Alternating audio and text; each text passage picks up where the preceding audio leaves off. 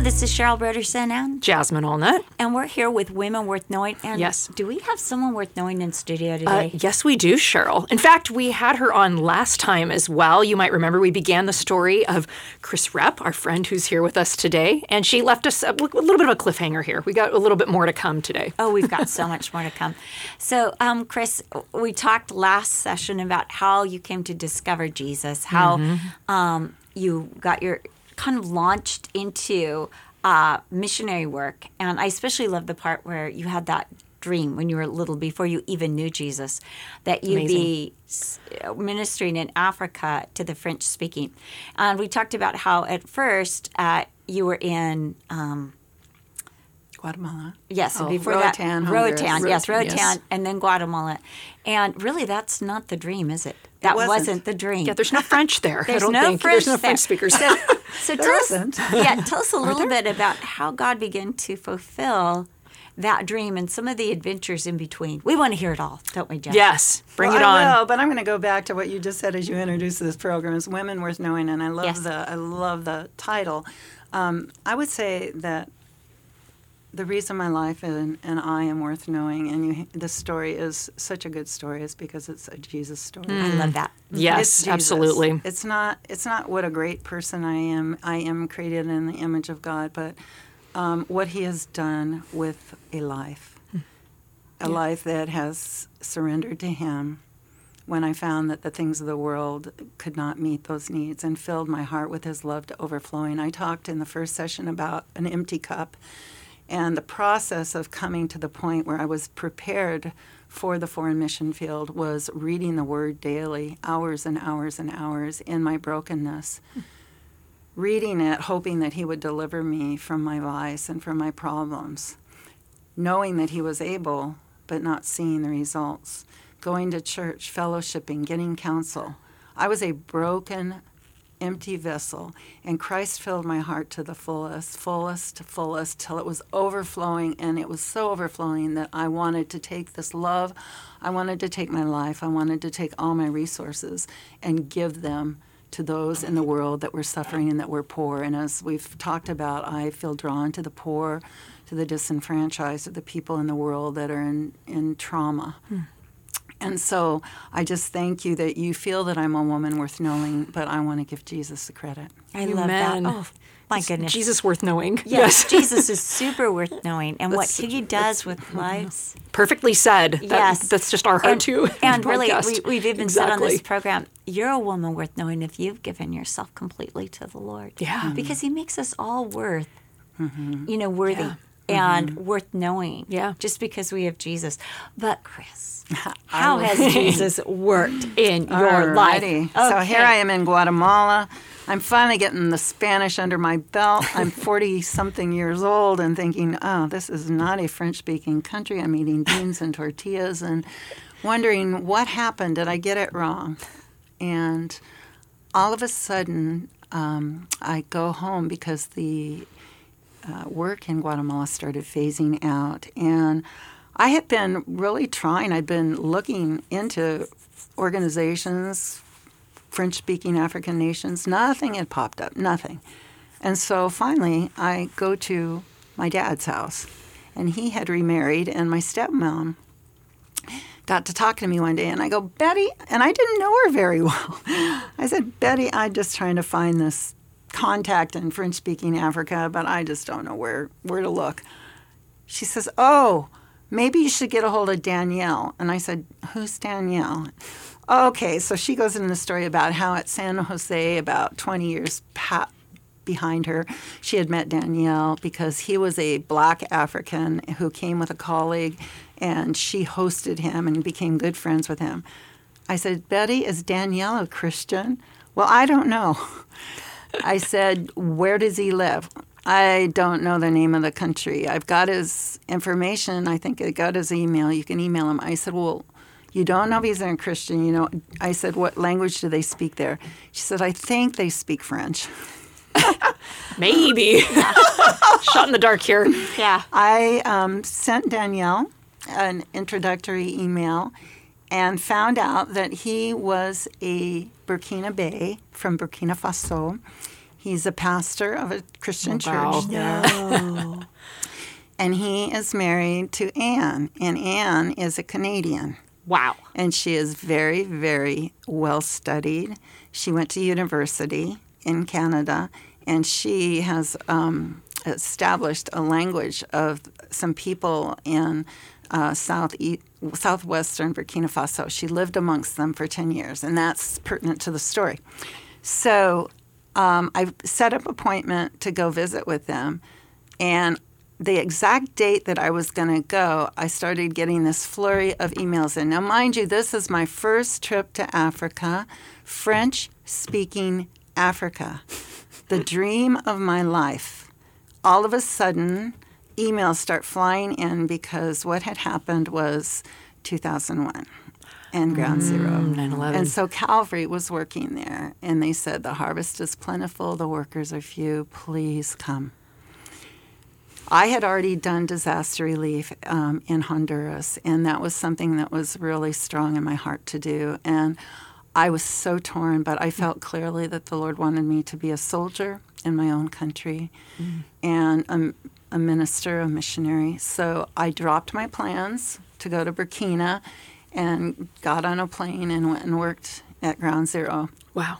And so after having done that work, I got back in touch with Danielle. Now, that was God's timing, because it turns out that when I ended up going to Burkina Faso, Anne, his wife, had NPR representative, her nephew, I think it was doing a story on all of the tribal leaders in all of these villages, and they were going to go and interview them for NPR. And, of course, and I don't know Anne. I don't know Daniel. I've invited myself to come there. And here they're going, Anne and her nephew are going on this tour, which is exactly what I would say I would want to do. And so she could tell when I met her when I arrived, you'd really like to go with us, wouldn't you? And I said, how did you guess? So I ended up being invited. And I went with them on that tour. Once again, that would not have happened if I had not delayed my trip. Yes. Yeah. And the village where she had lived was where we stayed for a while. And she has a house that's vacated there now.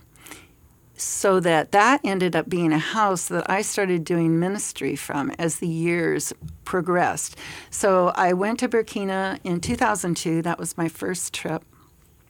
I've done about 10 trips there over the years and would go back annually. And they, up until it got dangerous. So I started staying at Anne's house and doing dental clinics there because I do dentistry, as I shared. And I would see these tribal people coming through, and they're the Fulani people. And the Fulani people fascinated me. And the reason was they're just a beautiful people. They adorn themselves with all this tribal gear, and I'm just fascinated by stuff like that. There weren't a lot of Fulani where I was working at, where Anne's house was located, because that was in the southwestern part of Burkina.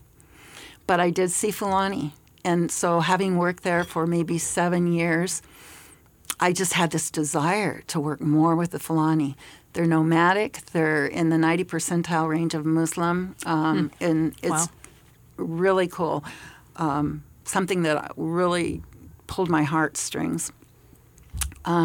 So during the interim there, I was able to raise money to buy a really nice vehicle for them. I just left it there, and they would use it, and then when I'd come, we'd all use it. So we had a vehicle, and one year when I was coming, Anne just wrote me and said, Kris, what do you want your program to be this year? And I said, well, let's see. I would really like to work more with the Fulani people, Anne. And she emails me back, and she goes, well, if you want to work with the Fulani, I think I can get you an appointment with King Diko when you arrive in Ouagadougou, the capital. Wow. Because she and Daniel live in the capital city of Ouaga. I thought, the king? He's the king of the Fulani people who live in the exact opposite end of the country, the northeastern part of the country. Sure enough, I jump off the plane the next day. I'm in King Diko's house, interviewing and talking with him about the potential of working amongst his people. King Diko went to university with Anne in Canada. Whoa. He's a highly educated man, leader of the Muslims in northeastern Burkina Faso. As I propose this program, he's all over it. Yes, I want you to do this work. Wait a minute, King Deco, I said.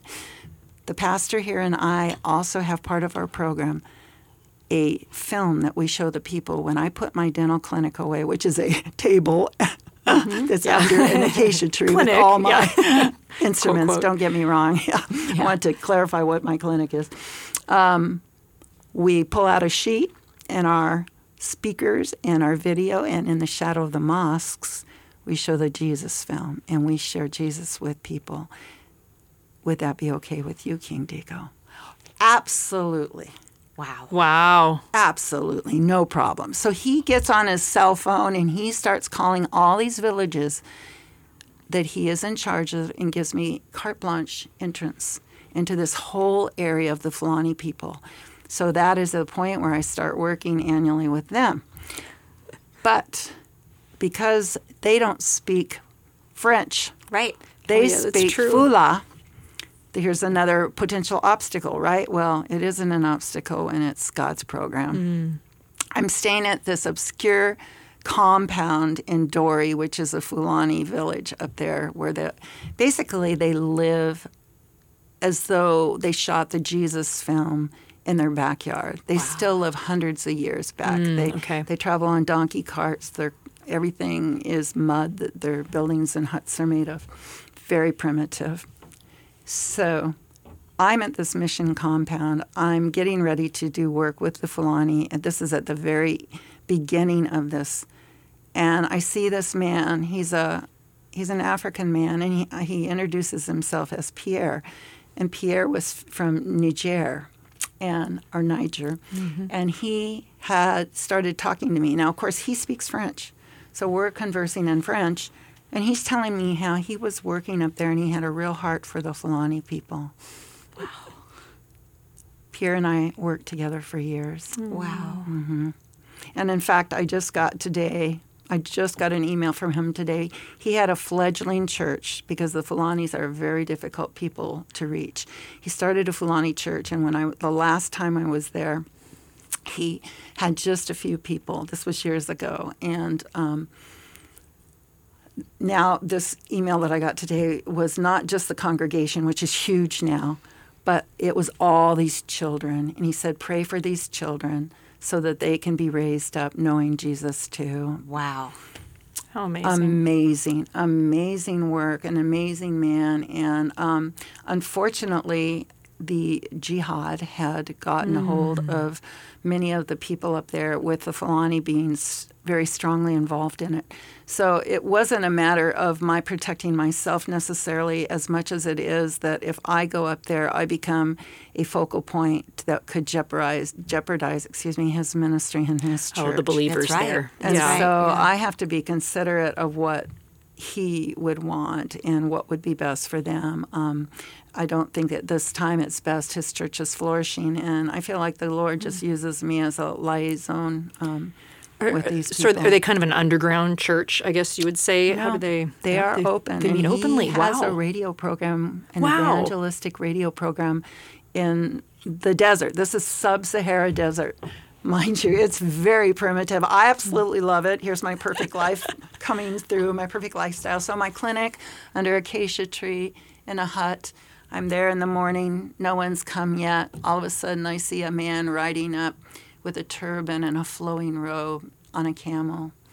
He jumps off his camel and walks toward me. He has this huge transistor radio around his neck on a rope, and that's how the herdsmen wear their radios when they go out and work with their cattle. Wow. He comes, and the story is he has not been able to sleep for nights. He's been out with his cattle because he has a raging toothache.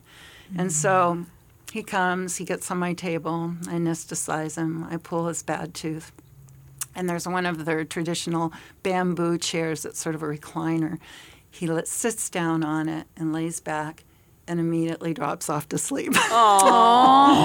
So comfortable, because once you get rid of that horrible thing that makes you feel like you have two heads, you know, it's such a blessing to be able to do this for these people, but also to let them know how much Jesus loves them. Next day, guess what? Same thing happened, but it wasn't the same man. Rode up on his camel, transistor radio. It's pretty much the same story. Wow. And same result. Sits down in the chair after I did it and falls asleep. Over and I've had over men again. ride by me on bicycles, just smiling as big as ever in the morning as I'm walking to start clinic. You know, I can sleep. I had to hire someone to watch my flocks, you know, because my mouth was hurting so hard, or watch my cattle. And I couldn't even afford to pay them. And now I'm fine. How rewarding. It's Man. so rewarding. Yeah. But Africa is not the only continent that you visit. No. Tell us some of the places God has sent you. Oh, my goodness. Many. Where do I begin? Everywhere. Yeah, everywhere. Let's see. Well, Sudan is a very special place to me. South Sudan, where I've worked with people that were really heroes of the faith, that were tortured for their faith, and were still doing ministry and taking me throughout to the same places where they were tortured because they love the Lord. And I would say that my experience in Sudan, I might share a very poignant experience because the infrastructure of South Sudan is so destroyed, and the people just have it so hard. We went to a village where the schools had not been reinstated, the teachers had not been paid, so the children weren't able to go to school, and it turns out some local teachers were giving their time to teach the children because they said they want their villagers and the children in the village to be educated. So they were willing to sacrifice their time to teach. And school in Sudan is literally sometimes just a tree, and if they're fortunate, a chalkboard under the tree outside. But I walked over to the church structure with the pastor as he invited me to sit down with him. And the church structure is mud with a mud floor. We're talking about basically nothing. And we're sitting at a small table, and all of a sudden, one of the family members walks into the church and puts 2 glasses down in front of us. And each glass is filled with honey. And I was very curious. And so we're talking, and I'm watching. I try to be observant in cultural situations to know what I'm supposed to do. He drinks the whole glass of honey. And I asked him, I said, do you always drink a whole glass of honey like that? As though I was just curious and it didn't shock me. Wondering what I was going to do. He said to me, if I drink this glass of honey in the morning, I do not have to eat all day. Oh. Yeah. Oh. Wow. Yeah. And it's a reality check for us. It really is. Oftentimes I feel like these brothers and sisters of mine that I work with overseas, that they see things from the same perspective, but they don't. They're my colleagues, they're my coworkers, they're my friends. But when we sit down and talk and they say to me, I want to ask you a question. Is it true that in your country there are machines where you can put a coin in and choose a Coca-Cola and it comes out of the machine? Wow. Right. Yes. Yeah. Yes, we do have that. We did have that in the past, right? Man. It is another world. Wow. It is another world. And to step into that world as an American is not only a humbling experience, but to me a tremendous privilege. When I was with Pierre and we were showing the Jesus film for several villages night after night, I kept hearing him speaking to them in sort of broken fula in French, and I could make out that he was saying that this missionary came and she brought all these tools to give you free dental care from the United States and how far it was. And he went over and over and kept repeating this story. And frankly, I was embarrassed. So I asked him when we were alone, I said, Pierre, you've been telling each the same story in all of these villages. Why? And he said, because for a foreigner, particularly any visitor, but a foreigner, to come to their village is the greatest honor. And I want them to know the love that has brought you here to this village for them. It's like an incarnation. Yeah. I mean, it's Jesus who left the abode of heaven and at the right hand of the Father to come live in our poverty and our sin-cursed world, to bring us healing and to bring us all that.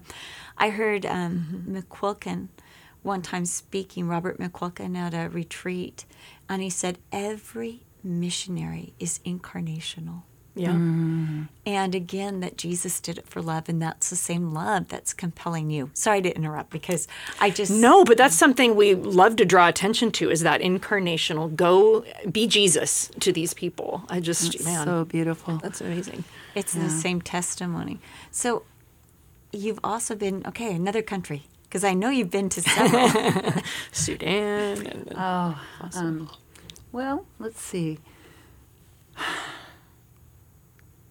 What you're thinking, I will bring up a story. I was talking to Kris on the phone. Wow, what was it, like 3 or 4 years ago? And she was telling me of all the places she's been in the world. Yeah. The Lord has always protected her. And her worst, most violent experience was actually in California. Well, But even the Lord, I guess that's... eventually saved you. Can you tell us a little bit about that experience? In California? Yeah, was it when it was... Because I was in Kazakhstan and had one, but that was, I think, after after we That might have trumped it then, the Kazakhstan you told me experience. about how you were walking down the street and you were approached by this man who beat you up. Was it? That's Kazakhstan. Oh, that was Kazakhstan. Yeah, okay. it was Kazakhstan. It was my first trip to Kazakhstan, and I was walking and praying, which is a habit that I have, and it was in a city that was well lit, city area. It was about 4:30 in the morning. So it was still dark, but it was well lit, and yet it was raining, and I was pretty much kind of a sitting duck because I was bright, I was American, and I didn't know the country. And as I was walking, I got so totally into my praying that I didn't realize I was walking out from under this protection of all the light, and all of a sudden it was like a great wind, and I was on the ground, and I didn't see it coming. It was a young, strong, large man, and he proceeded with a hatred in his eyes that was diabolical to just beat me to a pulp. And I screamed. I do speak in tongues, and it just so happens that I was yelling at him, not knowing what I was saying, and nobody was coming to my assistance, although there were people that lived there all around. And each time that he got me down on the ground again, I was weakened more and more and more, until the point where I felt like I was going to go to heaven. The thought came to me, I'm going to go to heaven this morning. I had absolutely no fear. Wow. I had peace. But I did have another thought. This man does not know Jesus. I screamed at him, Jesus loves you. And then I screamed at him again, and I looked at him, and that hatred and that diabolical look that he had in his eyes turned to a look of fear. Wow. All of a sudden, he stopped, and he said, money. And I just put my hands up, and then he grabbed my watch, ripped it off my arm, and a man that was coming to join him in the dark, sort of from behind him, came up, and both of them turned around and immediately bolted out of there. Just like that. Wow. Just like that. And I feel and believe that the name of Jesus saved my life, but also the fact that that day and that moment was written in his book, and that he wanted me here in your studio today. Clearly, wow. And I think that's another thing I'd like to share, rather than just sharing one of the 80 countries or near 80 I've been in. Wow. I would just like to. That's good enough. Yeah. Yep, that's say no stories. more. I want to share about disasters. I want to share a little bit about one of my most frequently asked questions: is it safe? Because I think that that's something, particularly when we look at the COVID epidemic, we look at people's lives. People feel like they're in this cushion of safety, but it's an illusional thing. It's not true. And I like to say, because I feel that if you say, well, if you're in the center of God's will, that's the safest place to be. Well, to me, not necessarily physical safety is in that package. Right. I feel that that safety is not a matter of the absence of danger, but being in the center of God's will. Yeah. So that my safety of my soul, of my spirit, spiritual is safety. in Him. Yeah. And so, in terms of disaster relief, disasters come unexpected, unannounced, and unwanted, and they wreak devastation in people's lives. And yet, that is a time when people are most vulnerable and easily ready to hear of a loving Savior that is there for them in that moment of need and desperation. It gives them a hope beyond this world. But safety is something that people grab hold of. And I think in terms of disasters, it's amazing because think about the people that walked into the Twin Towers that morning. They felt they were safe. People who were basking on the beach before the tsunami hit, did they not feel they were safe? Laying on a couch watching telly when the earthquake hit in Haiti. All these people, all these disasters where I've worked, people thought they were safe. Yeah. And so I feel like it's so important that we realize that this is something, it's an illusion, and that not until someone comes to terms with what is the purpose of our life here and who truly has the control of it.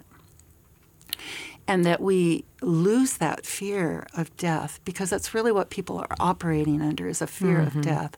But Jesus came to break that power of death, as it says in Hebrews 2:14 and 15, and to overcome that so that we no longer had to live in that fear. And once we do that, we can go anywhere.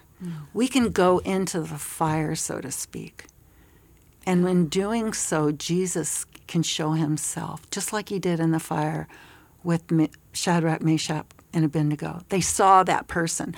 When we go into the fire, when I go into these disasters, people cannot believe that we would leave a so-called safe environment to go into this area of crisis, turmoil, and danger. Yeah. But Jesus is there. And like you said, perhaps part of that incarnate power, which I had never thought of. It's fascinating. And isn't that like Galatians 2? I'm crucified with Christ. Exactly. I don't live anymore. It's him living in me. What a freedom that gives. Right. That's amazing. If we're dead, then we're not going to feel that fear. We're not going to feel. But, naturally we are alive. Yeah. We have emotions. But once again, just being in touch with our Maker, he has a purpose for us all.